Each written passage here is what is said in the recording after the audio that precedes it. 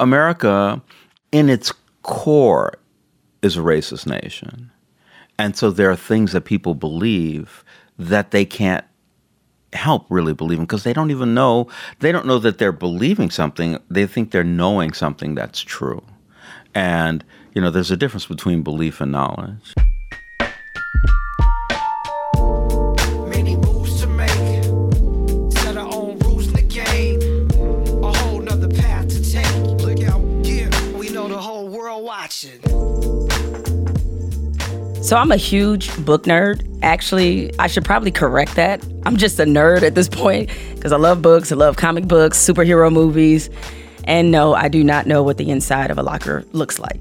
But given my affinity for the English language and for reading, I am absolutely beside myself because of today's guest on the podcast. Now, he's written 55 books in 28 years, one of which was Devil in a Blue Dress, which was, of course, made into a movie starring Denzel Washington and Don Cheadle. He also recently worked with the late, great John Singleton on his show Snowfall, which I've heard amazing things about. He is LA to the socks, though. And I'm just so thrilled that Walter Mosley joins me on this episode of Jemele Hill is Unbothered.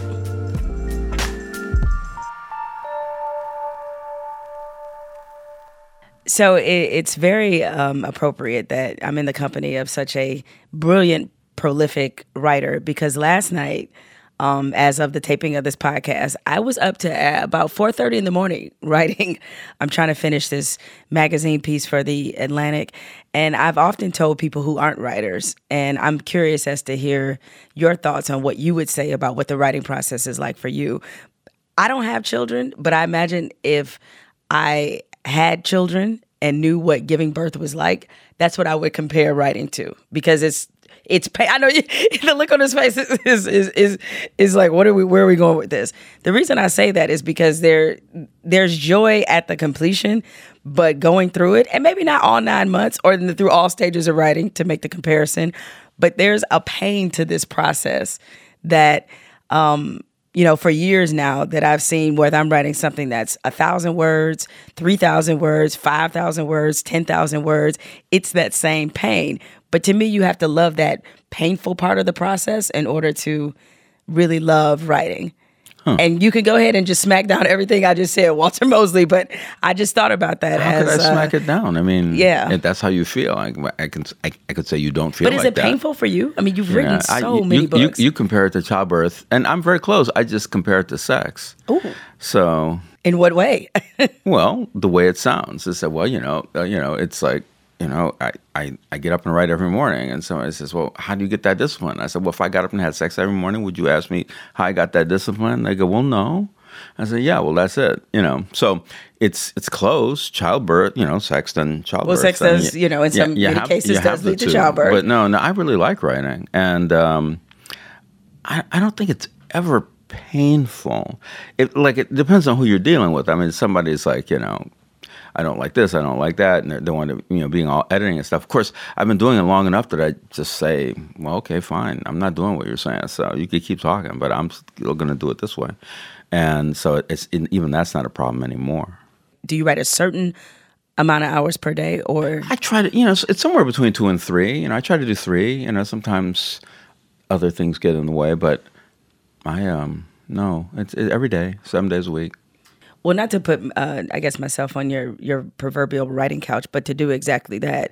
I'm still one of those writers who I write by feel, in the sense of I have to feel a certain way to start writing. Like there was a writer that I still idolize, a sports writer, Gary Smith, who wrote for Sports Illustrated for many years. And when I asked him his advice on writing, he said the worst thing you can do is sit down at a computer or typewriter, if that's your thing, when you don't have anything to write, because it becomes frustrating because you're staring at a blank screen. Now, granted, as a newspaper journalist, I'm used to being on some kind of deadline.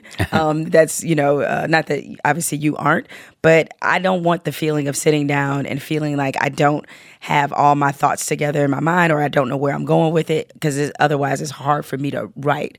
I mean, what is your sort of process? So do you write like every day? I don't write every day. Well, because you see, the thing, because you were talking about the couch, that's a really good metaphor. Because I liken writing to psychoanalysis, and what that is for an hour a day you sit and you free associate. Some therapists may or may not say anything, and then the next 23 hours that stuff is percolating in the unconscious, and then when you lay down on the couch again the next day, all this new stuff is there that you had no idea would be there. Because I write every day, I think this is true. Whenever I sit down to write the next day, there's always something there. There's always something to write. So it's not that in that way, it's not an issue for me. Yeah, I'm sure you get asked this question a lot, but do you ever experience writer's block? I don't, I'm starting to think you're superhuman. No, I just don't. But writer's block is like a thing. Like writer's block is saying, well, do you ever get sick? Well, are you talking about having a cold? Are you talking about having cancer? Because if for instance you just can't write about this subject, you could always write about that subject over there. But if you have like a deep psychological trauma that's stopping you from like that creative activity, from the kind of stories you need to tell, then you actually might need therapy or medication or something. Well, no, I mean, I definitely think that it's such a sensitive process that for everybody is different. But you know what? I'm going to try your way because I don't think I've ever done that before. I mean, the last time I think I was writing every single day is when I was a beat writer. When I was covering like a particular team or a particular league, because you had to write every single day. But now that I'm in more creative forms of writing, I'm not used to writing creatively every single day. So I guess it's a matter of sort of retraining that muscle to some degree. I think most people I know get a lot out of it. There are some people who, they're special and they can only write in certain kind of situations. Georges Simenon, the French mystery writer, he'd be walking around and he would say, "Oh, I feel a novel coming on," and he would go to this room above his garage, and he would write until he was finished the book, the whole book. The whole book. He would just write until he finished. But that's what his head was like. Now you don't just write novels. You've written for television, and even though some of your novels have obviously been turned into films, a lot of people are very familiar with Devil in a Blue Dress.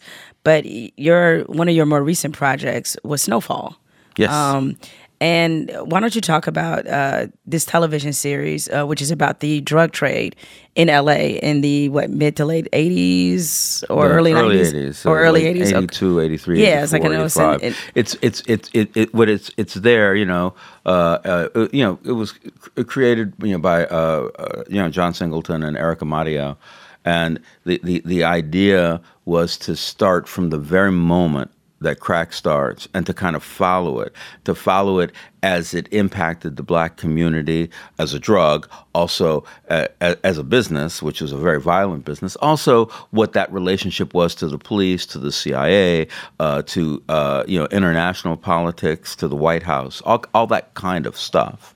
And I think John's notion was to follow it for that first 5 years, which was so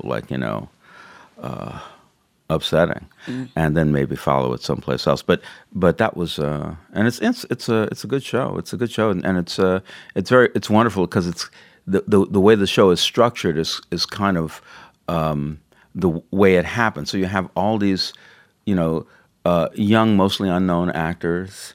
Who've come in with all of this energy to want to do this thing. Instead of selling crack, they're acting like people selling crack. But it's kind of wonderful. So how did you get involved with the project? Well, 4 years ago, John called me and he said, "Walter, I'm in this room," and he said, and all these people around me, and they don't necessarily know what I know. And so I need somebody in there who knows what I know, so I can turn in case I'm really doing something wrong. He's going to tell me. And I said, "Okay." I hadn't done. I mean, I'd written a movie for television, but that was it. And so I hadn't done anything like that before. And I was in the room. In a couple of years, I was the advisor. Just sitting there behind John, and kind of talking that way. And then last year, I wrote a script, and this year I wrote another script, or a script and a half, actually. And that was that. Now, I mean, a lot of people were obviously impacted by John Singleton's death. Definitely one of the most, brilliant and just versatile filmmakers I think that we've ever seen. It still blows my mind that he was in his early 20s when he put together Boys in the Hood, which is scary. What was it like for you working with John? Well, John is kind of a wonderful guy. He's like the guy next door. Like you walk out and he's there like mowing his lawn or something, and you say, "Hey, John," and you go, "Hey, man," and then he has a story to tell you. And of course, John's stories were, kind of more fabulous than the guy next door. But he told it just the same way. I remember one day he says, "Hey, Walter, I was in my boat. I was out, like about 20 miles past Catalina, and I was in my boat, and a blue whale passed under my boat, man." And he was so excited. It's like, wow. And I was too. I said, God, that's wonderful, And, but the way he says it, he does, because a lot of people, especially in Hollywood, they say things like, what they're really trying to say is, I'm better than you. And no matter what they say, it's, like, it's I am Groot, again and again.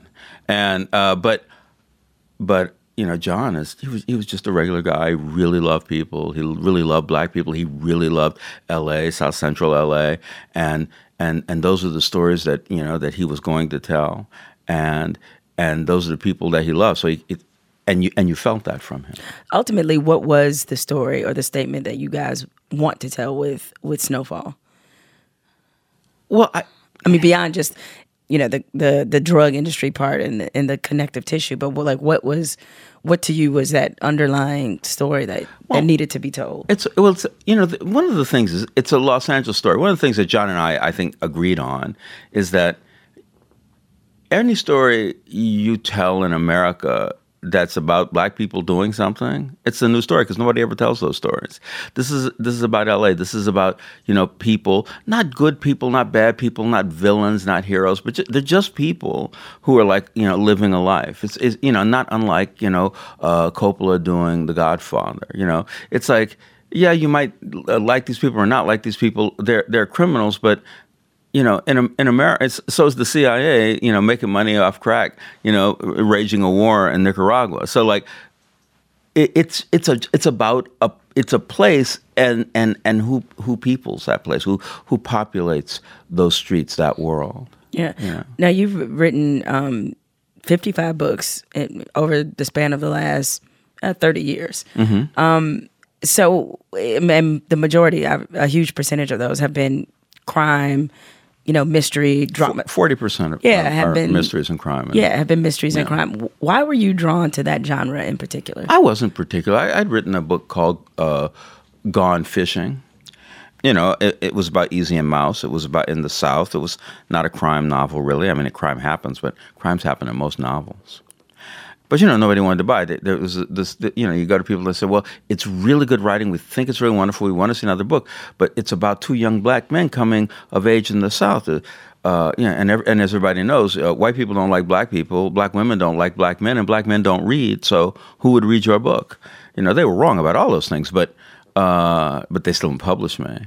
And so then I just wrote a mystery, Devil in a Blue Dress, and with the same characters 10 years later. So people were saying that with that kind of conviction, that was why they didn't want to, kind of get involved in your, or didn't initially want to publish or had some reluctance about publishing you. Is that, black women don't like black men, black people don't read books. Well, any business you're in, yeah, you're in a business, so you're supposed to make money. And there's another underlying thing. You should be aware of the market that you're dealing with. But you have people who are publishing books that black men aren't buying and reading because they either leave black men out completely or they say things about them that are not true. And so this publishing industry is saying, well, these people don't read books. I said, well, they don't read the books you have, but if they might read this book, but they really weren't able to tell the difference. Mm. And it wasn't until Terry McMillan really exploded back then that you started. They said, "Oh, you mean these black women are reading books about black women? They seem to really like that. That's interesting." And then so when I wrote the mystery, Devil in a Blue Dress, they went, "Well, maybe Walter's the same. I don't know," and it worked. How do you think the publishing industry perceives, Black readers now? I mean, maybe not to that extreme, but what do you think their perception is of Black readers now? Well, I think that, it's one of the fastest growing audiences for literature, so they're really happy about it. I mean, I don't know if they think about Black readers or care about them or anything like that.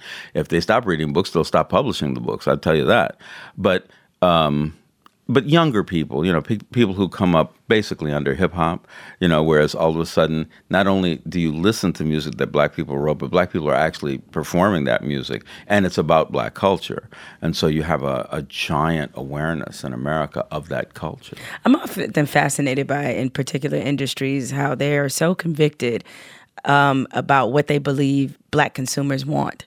And they have no reference point, none that can be an educated reference point to decide. I mean, if it's like Hollywood, especially with the, recent kind of boom of Black films being made, like a Black Panther, for example. It's like they figured out that Black people go to the movies. I'm like, well, and that we, like superheroes and all these other things. It just seems like the industry, in whether it be movies, entertainment, that they're always late to the party about what Black consumers actually want. Well, I think that they don't really feel that they have to. They understand, for instance, that 25% of the people who walk into theaters are Black people. They know that. But they hadn't felt for a very long time, and I think this is very deep in the American psyche, that they had to service those people. That if you paid more attention to them, you would actually do better in a business sense and have, more these people liking you more. But it's hard, because, America in its core is a racist nation. And so there are things that people believe that they can't help really believing because they don't know that they're believing something. They think they're knowing something that's true. And, there's a difference between belief and knowledge. One of the things that you've said before that I love is that a man's bookcase will tell you everything that you'll ever need to know about him. So if somebody saw some of the books on your bookshelf, what would they assume or know or could glean about you? It's a very hard question. I mean, because, some people like just have a bookshelf, and you'll see some, like, you might see there's a whole bunch of romances, and then a couple of cozy mysteries, and then a cookbook and something else. Well, you get a pretty good idea of who this is. You say, well, this is probably a woman, but they certainly have this romance sensibility. But you got a person like me. I have like in one room somewhere I have 40,000 comic books. I have hundreds and hundreds of like, novels and books about philosophy and books about science, kind of all over the place. And I think that probably if you spent enough time going through all my books, you would get an understanding of who I am. But it would be hard for me to tell, only because there's so many of them. And I'm moving them out continually. I get books and I move. If I buy a book, I read the book, I give the book away. Because I can't keep it. Yeah, well, I always think books are meant to be shared too. That's one of the best gifts you can give somebody. If it's a book that you love that has meant something to you, passing that on. Books that I'm finished with, I tend to donate to the library because I feel like this way a bunch of people hopefully can enjoy what these books mean and and understand what they have in particular meant to me. Now, despite how successful you've been, one of your recent works, John Woman, I think was passed up by nearly 20 publishers, or passed up by a whole lot of them. I don't know if it was 20 but it was a lot. It was amazing to me. I'd been working on the book for 20 years, and so I had this book. It's a literary novel, for lack of a better term, or a book of ideas, and I brought it to people, and they would just say, "Oh, no, this is not a good book. This book won't work." And I said, "Look, but I wrote it, so you're going to sell a certain amount of books no matter what, And they were like, "Well, yeah, but it could be so much better," and then really like And I'd gone to all these publishers, and they all told me no. And then the absolute best publisher for this book, Grove Atlantic, Morgan Intrigan, the publisher, said, "Oh yeah, Walter, we'll publish it." He said, "I think you could do some editing." He said, "But if you want me to publish it the way it is, I'd be happy to do it like that too." And it was wonderful, actually. You felt like, it was almost one of those California things, like, it found its own level, But how does that make you feel, though, when you're a proven commodity, and yet people are passing up on something that you've poured a lot of your energy and heart into? Like you said, you've been working on this book for years. How does that make you feel? Well, I understand. It doesn't bother me because I know I'm always pushing the envelope. It would be like, John Wayne one day starring in a movie wearing a dress. Nobody would want to go to that movie. Nobody would want to make that movie. Jerry Lewis decided to make a movie of was it the bellhop or something like that, and it was him, but wasn't going to say anything in the whole movie, and nobody made that movie. He had with his own money to make that movie. It was an extraordinary success, but it could be bad. A Christmas Carol, Charles Dickens had to publish that on his own. I think that if you're pushing limits, you have to expect people to be saying, "I don't know about that. Now wait a second. Could you write Easy Rawlins?" And I accept it. And if you're not pushing limits and you're not running into that, then you're probably writing the same book over and over again. Well, so how do you push yourself? I mean, because you could have, because I think you went through a period where Easy Rawlins, like, you stopped writing that character. Yeah, for about 6 years. For about 6 years. Yeah. So how is it that you don't get sucked into going back to that same book, or they'll say, what's familiar and what's been successful? Well, when you say sucked into, it means that when, you don't have any money and the publisher says, "Well, I'll pay you for this, but you're not doing it." And I managed to avoid that, it only because why am I going to be an artist but act like I'm on a production line? You know what I mean? It just doesn't make sense. I could do something else, really, honestly. Well, it reminds me of something a producer said to me where he was, in talking about television, he was like, well, it's two types of shows or, even networks that you have. You have the network that's trying to be McDonald's, which is a billion served, and you have the network or TV show that's trying to be the cute boutique that or the cute little bistro on the corner that everybody loves, but they're never going to do the volume and make the money of a McDonald's. So which one do you want to be happy with? You like that you can do both, but sometimes you can't. Well, never can you, because money in capitalism is almost always lowest common denominator. It's like the most people who are going to buy this thing, and so that leaves almost every artist out because a lot of times you're going to say things that make people mad, And when you do things like that, I go give talks, and almost every talk I'll say, well, I don't believe in the existence of white people. And people look at me and they go, what do you mean? I said, well, what's a white person? Where's white country? What's white language? What's any of this stuff? If you looked at England, there were 10 races in Britain. Up until maybe the 8th, 9th century, and they were completely different races. They didn't think they came from the same place at all, and but that it's just true. No, but if you're going to say something like that, you're not going to be McDonald's. That's like saying put a whole bunch of habanero peppers on every hamburger. And they said, no, you're not going to sell that, man. Was it hard for you to not compare everything to Devil in a Blue Dress in terms of success or the way it registered? I mean, you've had a lot of successful books, but what is success for you ultimately? Well, it's writing books. I love writing books and other things. I like writing plays and screenplays and short stories, and I like writing, and I never compare anything to Devil. It's Devil is Devil. I mean, it's there and it's fine. And all the other Easy Rawlins books, I don't think it's the best of the Easy Rawlins books. And there's Easy Rawlins. A lot of people say, why don't you just keep writing about him? Well, because I get bored, and then the books aren't good. So I write about somebody else, or something else. What made you bring him back? Oh, I had stopped writing because when I got to Blonde Faith, I thought, this book is fine, but it's not a lot different than the book before it.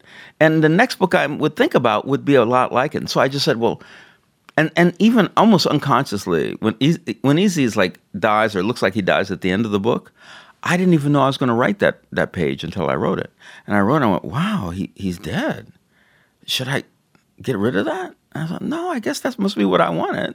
And I just, published it. And I realized, though, 5 years later, that was the end of my father's era, my father's kind of active era, and that anything that I wrote about black people in California from then on, Southern California, was going to have to be from my point of view. And that's when I said, hey, I can write about the Sunset Strip in the late 60s, because I was there, And then I went, okay, now I can write again. It was just like, all right. And I'm writing an Easy Rawlins book now, and it's lots of fun. Mm. So, when can people expect that book, by the way? I forget. I think it's like a year and a half from now, or a year, something like that. So how much do you take into account as you're writing kind of the times that you're writing for that, for example, with that character, you're writing for a specific time frame or a specific era, rather, as you said, your father's era. How much do you take into account the time we're in now in terms of what you address or how you kind of unfold certain plots or certain devices? Do you take into account today when you're writing, even though you're writing in the past? Well, it would be more true like when I was writing the book 47, Young Adult, about the young slave boy living on a plantation in Georgia in the 1840s, because then you really kind of have to. You have to bridge something between now and then. That is it the same? Isn't the same? But one of the interesting things now is that I'm writing about these characters, and there are people, my age or around my age are reading it, and they're saying, "Oh yeah, like I remember back then that," But then you have younger people saying, "Oh yeah, that's my grandmother did that, or my mother did that, or and then you could say, "Oh, well, that's where that comes from." And of course, there's a sense of style that black people had in, like, we, because of music, we dominated the 20th century just completely from one end to the other, and that brought a sense of style, a sense of talking, a sense of grace that people just love reading it today, just because they say, "God, this helps me to understand myself or my potential." I feel like I know the answer to this, but as an interviewer, you should never presume that. But is there a book, only because you write so much, but is there a book that's like deep inside of you somewhere that you want to write but still haven't written yet? No.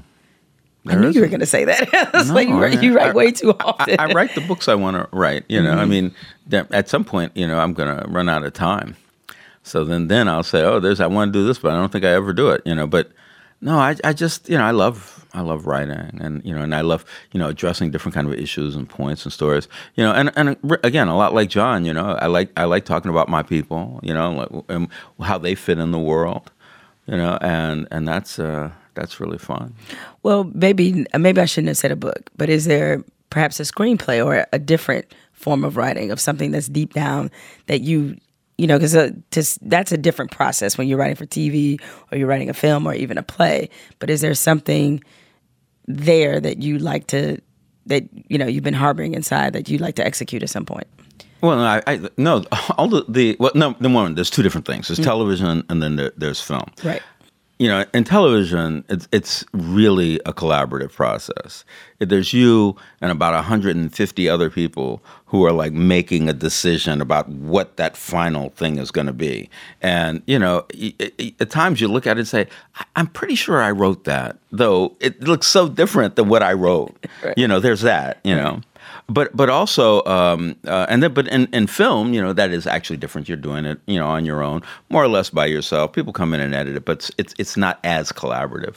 And I've written all those things I want. It's just that nobody's ever made them. So Well, but TV though, is that hard for somebody like you who's used to having so much authority and control over what you write? Of course, you work with a book editor, but as you said, with TV, you have a lot of people, a lot of cooks trying to be in the kitchen. No, it's true, and when I'm in a writer's room, and I feel that I have no authorship, I just quit. I just say okay, and I leave. And in the snowfall room, it's a lot of fun. There's arguments here and there. All of us write when you finally get a script to write, you're going to be saying things that that they aren't saying, and that's and it's fine, and I don't mind the collaboration, but mainly because I write novels, and so when I'm writing my novel, I have my own authorship there, so that's good enough. Now, you're somebody who, I think people can glean to some degree how you feel about, certain issues and topics based off your writing. But having, for this interview, looked at some of other interviews you've done, you have a lot of takes on some different topics. I don't mean to reduce them to calling them takes, but you have a lot of interesting theories and opinions about some serious issues. Like one of the ones I came across was the fact that it sounded like you were saying that you favored all drug legalization. Oh, yeah, sure. Okay. Yeah, so why, it's not just say marijuana or whatever, but you favor making drugs completely legal. Yeah, Okay. and when I say legal, it's like opioids are legal, right? Right. A doctor gives them to you, and and I'm not trying to say that so you should go should be able, like in the old days, you should be able to go to a store and say, well, give me a pound of cocaine and a half a pound of heroin. At one time you could do that. No, I don't want that. But if you have a place where that people are doing drugs so rampantly, and so many people are addicted, so many people are dying, doesn't it make more sense to say, okay, you can do it, but you have to do it here. You have to do it under our purview, and we have to supply it. And then one, you're not getting overdoses. People who understand the ebbs and flows of that, and also at the same time, they're always offering before you leave. Listen, if you would like to stop this, we're willing to help you, because the money we're making off you, we're not going to spend to help you get off of it. Like that, that's like a great thing, right? Listen, I have lots of friends. My friend Walter Bernstein, but also Cary Grant and these other people. They did LSD therapy in the 50s. And it's like, it didn't kill them. And when you talk to them about this, they say, I learned a lot when I was doing that LSD therapy. So I'm not against drugs. You do drugs. I mean, it's just like I'm against the world of snowfall because people are murdering each other. But it's not the drugs that's bothering me. It's the fact that people are murdering each other. As a race, racism is probably always going to be an issue in this country. But when you write about race now versus maybe how you wrote about it in your novels 10 years ago, what's changed about the way you kind of view and way you write about race now, or has anything changed?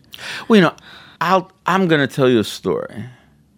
I was in the West Village in New York. I don't know, 10 years ago. I don't know what it was. I'm on a corner, and it's a neighborhood, a lot of different people, and there are a lot of gay people in there.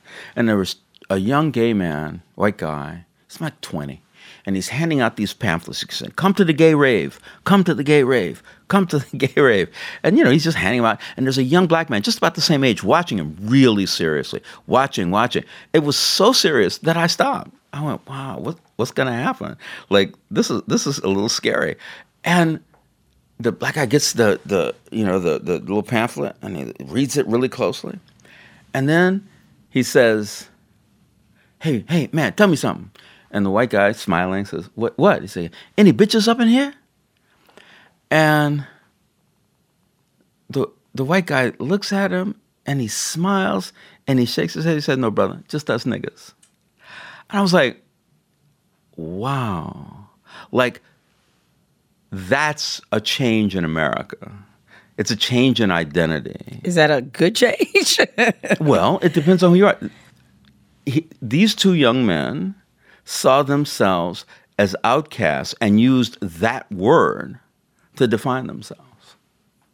Now, I didn't see them like being mad. Nobody was pulling out guns trying to stab each other. They're doing this because the black guy said, all right. When he said that, he said, okay, I'm ready. I'll be there. It's an interesting, if you look directly at it, America is transforming, especially young America, to having an identity with people not just like you people over there, it feels good, blah blah blah. It's us, and that whenever I see it, I'm like, that's really great. I'm happy that that identity is finally starting to meld in America. See, I'm not there yet. And I see this, but I understand what you're saying, because young people, they have a much different way of how they look at race and how they look at identity than certainly from, my generation. I'm in my early 40s, so it was much. You child. I know. Well, I feel older every day, trust me, but I have a much different way of sort of looking at it. And I remember this is, years ago when I sort of understood that how that identity was melding. I was at a stoplight, and in the car next to me, it was a group of younger white guys, and I forgot what rap song they were playing, but it had the word nigga in it, so they were, and they were all singing along, and I just looked, and as somebody who grew up with hip hop, it was sort of the one of the many signals about how that genre has become, more widely accepted in the world. It's the world's most consumed musical genre, but yet at the same time, there's a part of me that's very protective over certain identities, where I don't feel as if people outside, while you can enjoy part of a culture, I think there's some arrogance and privilege in assuming that you can be so in on that culture that you can relate to them in the same way that they relate to each other. I hope that makes a little bit of sense. And it makes a lot of sense. And I think that people are always testing that. I mean, and some people do and some people don't. Some people belong and some people don't belong. I feel like it's tested most frequently with Black culture. Well, you know what I mean? That's because, but part of that is because Black culture is the dominant culture in America. And in music, though music, it's different. Hip hop exists everywhere, but they sing different things. Like they're talking different ways. When you go to to South Africa, or you go to Tanzania, the people are doing hip hop, but it's purely political. And there's very little like kind of sex and race kind of things in it at all, really. It's different in different places. But listen, if you the worst thing I think it is for people is to be completely pressed out of the culture, to be completely isolated, to be those people who the only thing you can become is a terrorist. That's really when you go out that far and nobody talks to you and nobody will live with you and nobody will hire you and nobody, then at some point or another you're going to explode. And we saw that in the 60s. And it was an amazing kind of moment, because you kind of hated it and you kind of loved it and you kind of said, well, it's kind of violent. I mean, the first riots in L.A. in 63, was it 63 or 65? 65. The first riots in L.A., everybody was shocked. Nobody thought that Black people were all that angry. They didn't know, because they were so isolated, And as people come together, you begin to share things, and how that works. It's like, I don't know. I'm happier with the way things are now than I was in the 50s. I'll put it like that. Yeah, I think there's a lot of people that would certainly co-sign that. I'm certainly not suggesting we go back to the days of separate. I know that. Separate drinking fountains or anything. Yeah. But while I like to see the cultural mix, I think it's okay to have some respectful boundaries, if you will. But because again, I'm speaking from a different standpoint where I thought the lines were certainly a lot more visible than I think that they are now, because you see different cultures and they're dressing like Snoop and they're just saying all this, and while that part I think is beautiful, I wish that as they're absorbing kind of the cool things about Black culture, that they would take some time to learn actually the history of Black culture. But I could be asking too much. But listen, if you ask any American in this nation to learn any history whatsoever, you'd be asking too much. No Americans know history. It was one of the problems with America. Like, we just don't. We don't teach it. We don't know it. We have no respect for it. It's true that nobody knows about Black history, including Black people. But it's also true that nobody knows, like so-called white history. I mean, it's not. Americans don't pay any attention to history. It's really hard. There are people who are educated who go to college and who might study African American history, so they know. And some of them are white and some of them are black. But I want to tell you, even the historically black colleges didn't really start teaching African American history until the 80s. I mean, before that, they said, what do you want to learn that for? You got to learn something that's going to help you get a job, man. So as all the people, the HBCU grads, we're going to blow up my messages after that. Blow up my social media. I was like, hey, look, I didn't say it. But there is some evidence. Oh, yeah. Well, it's like, I don't think anybody would argue against it. You know, it's like, because in the beginning, you were trying to teach people how to make it in this world. Correct. And this world was a so-called white world. Right. And a lot of it was trade-based, too, as well. Like learning something that you could easily take out into the world. But if you want to learn a history, there were no black people in history. Like, I mean, there were, and we knew about it, but because nobody else knew about it, they said, we can't have a course of study on something like that, So, I mean, you have to, I think that it's kind of everybody has to open up a little bit more and understand things. I'm a great believer in freedom of speech. I really am. And I think, people say things, people believe things, things that I hate. I had a big argument with people. They said, we should outlaw the Confederate flag. And I said, why? I said, well, because, it represents hate and blah, blah, blah. And I don't disagree with that. But I was saying, but if a guy has the Confederate flag in his head, I don't mind seeing it on the back of his car too, because at least that warns me about what that guy is thinking. I'm really, it's like you're from the school of like I'd rather know what I'm dealing with. Yeah, and I'm an American. Right. And in America, freedom of speech is one of the first things you have in America. Well, you know what they say: freedom of speech, yes. Freedom from consequences. Nah, to some, but we know that more than anybody, though, right? I mean, honestly, I mean, there was a time not that long ago when you just look at somebody and you get killed for it, So yeah, I mean, it's a thing that the consequences we've been facing forever, and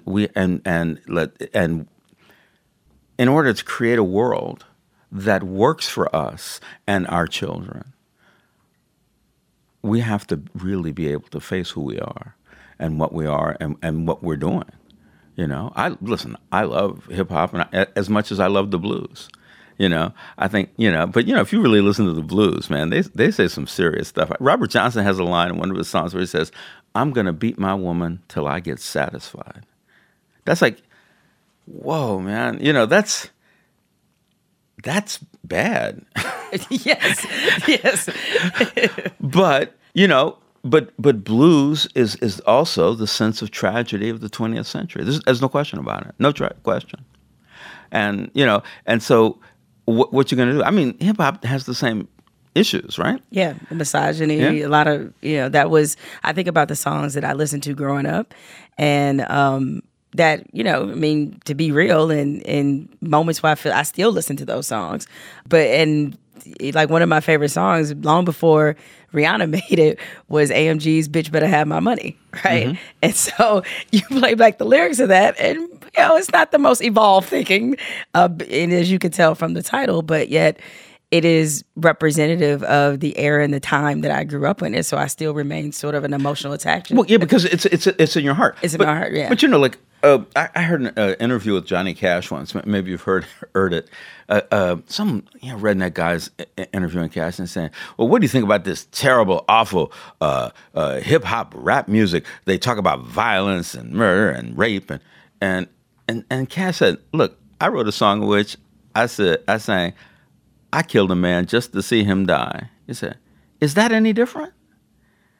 And that was the end of that interview. They just stopped. But it was great, because it's cross-pollination, But you have to be free to talk, and if you're going to have that kind of cross-pollination, which is true in the blues, it's true in hip hop. Certainly, one has to talk about respecting race, respecting gender, respecting all kinds of stuff. But at the same time, you got to get there. There's a struggle to get there. To say, I'm telling you this is right and you're going to do it. That's never going to work. See, this is why you're an excellent author, because you can make the craziest things seem quite reasonable. Oh, okay. This is exactly why you've been so successful for so many years. I'm going to put a pin on this and take a quick break. And when we come back, I just want to get your top 5 authors. So I'm going to give you a second to think about this. So before we'll wrap up with a top 5, because for some reason I'm obsessed with these. So we'll see you guys on the other side.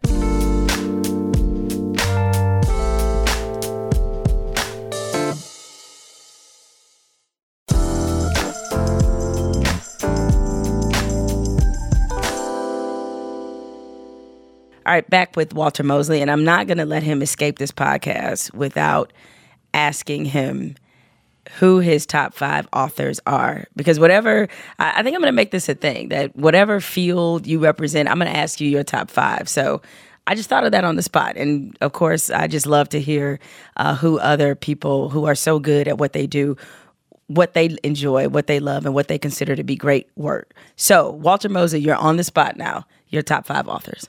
I love science fiction, and the greatest writer of science fiction ever in English is a black gay man named Samuel Delany, Chip Delany. He's really, his books, Dahlgren, Nova, Babel 17, they're like extraordinary books. And he's like an extraordinary writer, really. And then they found out one day that he was black and he was gay, and they stopped distributing his books. I mean, they were making money on his books, and they stopped. It was just so crazy. Gabriel Garcia Marquez and 100 Years of Solitude, you know, it's just this, I don't know, I just loved that book to death. It was like, it was so great. That's 2. So you got 3 more slots to go. no, I know, you know, it's for reasons that are particularly my own, Langston Hughes. I want to say that most black writers in America and any other kind of writers in America don't write about black male heroes. They just don't. Like, there are no black male. There are black male protagonists all through, you know, Baldwin and Wright and all those other people. But to have heroes, it's so rare. And Langston Hughes had, you know, with his that streak of simple stories, he was a hero. He was the everyman. He was the guy who represented us. He's the guy who said, "Yeah, I know him." And man would say, "Well, I want to play cards with him." Would say, "I want to go out with him." You know, I'm not going to bring my money with him. I'm going to go out with him. You know, and so that's the thing. You know, Zora Neale Hurston has to be there because Zora Neale Hurston understood what made us tick. And that's my favorure book of all time. Is Their Eyes Are Watching God. Their Eyes Watching God, yeah. And she's an extraordinary writer, thinker, scientist, you know. And then, you know, at the end of the thing, because, you know, I learned to love literature through comic books, I would say Jack Kirby. And which is interesting because Jack Kirby was an artist, not a writer, but he told stories through pictures, which, you know, partly is that kind of connecting to film, and it's a way of thinking. I can do anything. I can think anything. I can make anything. I can say anything. You know, and you know, being a writer, I think he gave me that freedom. You have a guilty pleasure author. I mean, somebody that.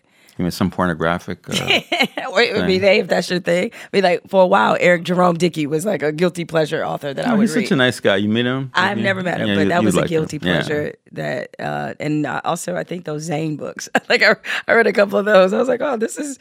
I compare that to, like, say, going to see John Wick. Right? It's like you're not supposed to think about them a long time, and they're just light entertainment, and that's kind of it.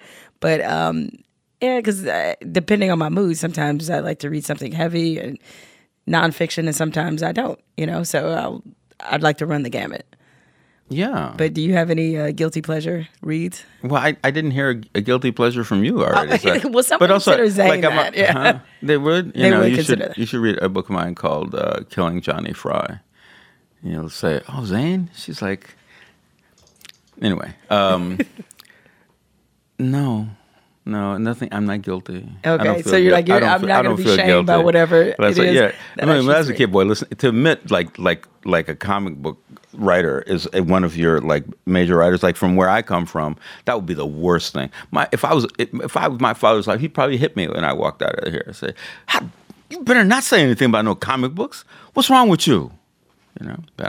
They're some of the greatest storytelling. I mean, that's also how I developed a love of literature is through comic books. Read Avengers, read Silver Surfer was my favorite. I love somebody brooding and mad and surfing the galaxy. That was but the thing is when Stan Lee, would tell the main story. It's like Galactus is coming to Earth and to take over Earth, and so Jack Kirby drew the comic book, and Stanley says, well, what's this white guy on the surfboard in the sky? He said, I don't know. It just seemed like if Galactus would, he wouldn't just do the dirty work, so he would send somebody else. So I created the Silver Surfer. Like, it just came out of nowhere. My pocket protector just came out. So I was like, I feel like I just went next level comic nerdery. But no, that's a good perspective to have. Listen, I could keep you here all day to discuss novels and literature. But I just want to thank you, not just for spending time with me today on this podcast, but just what you've contributed to the culture, and for a writer like me who has read your books and know that if I can write one page as well as you could write, then I will have made it in my own mind. So thank you for everything you've done, and for the young writers like me out there still comparing writing to childbirth. Now you've helped me see it in a different way. See, maybe it'll be easier if I think of it as sex. Yeah, maybe it'll be easier now. That's right. So you've given me something to think about there. So thank you, Walter, for joining me. Well, thank you. It's great to be here.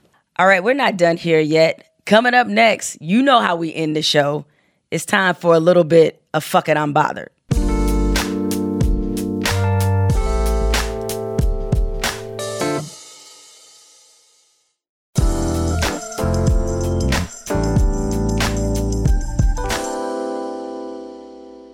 So I'm one of those people who was kind of late to the whole airdrop thing, but now that I'm up on it, I'm like all in. I love me some airdrop. It's great to use during group trips or outings where you don't feel like giving out your phone number to 11 people. So my airdrop settings are fully open. They are not set to contacts only. And little did I know that by having an open airdrop, it can lead to some absolute foolishness. So fuck it, I'm bothered by the unknown person who recently airdropped me some shit that I really and truly did not need to see. Now, I attended this conference in Aspen recently. I was in a bar with another conference goer when suddenly I see Abigail's iPhone is airdropping me something. This person, Abigail, in fact, was somebody I didn't know. I don't know who the fuck Abigail is. What I do know now, thanks to airdrop, is that Abigail was Googling, is it normal for a penis to be curved and what causes it? Because Abigail airdropped me a screenshot of her Google search, which indeed had a picture of a curved Captain Winky. Get it how you live, Abigail. If you're into the curve thing, I am not here to judge. But I am judging your trifling ass for sending something like that through airdrop. That is a direct number situation, Abigail.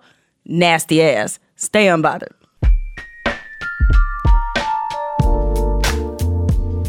Jamel Hill is Unbothered is produced by Spotify Studios and Unbothered Inc. and recorded and edited by Rich Berner and Cadence 13. Ashley Van Horn is our head of talent. Evan Dick is our executive producer. Jesse Burton is the executive producer for Spotify, and Denise Holly is the program manager. Our theme music is provided by Corey Greenleaf and Ben Darwish. You can find more from me on Twitter and Instagram at Jamel Hill.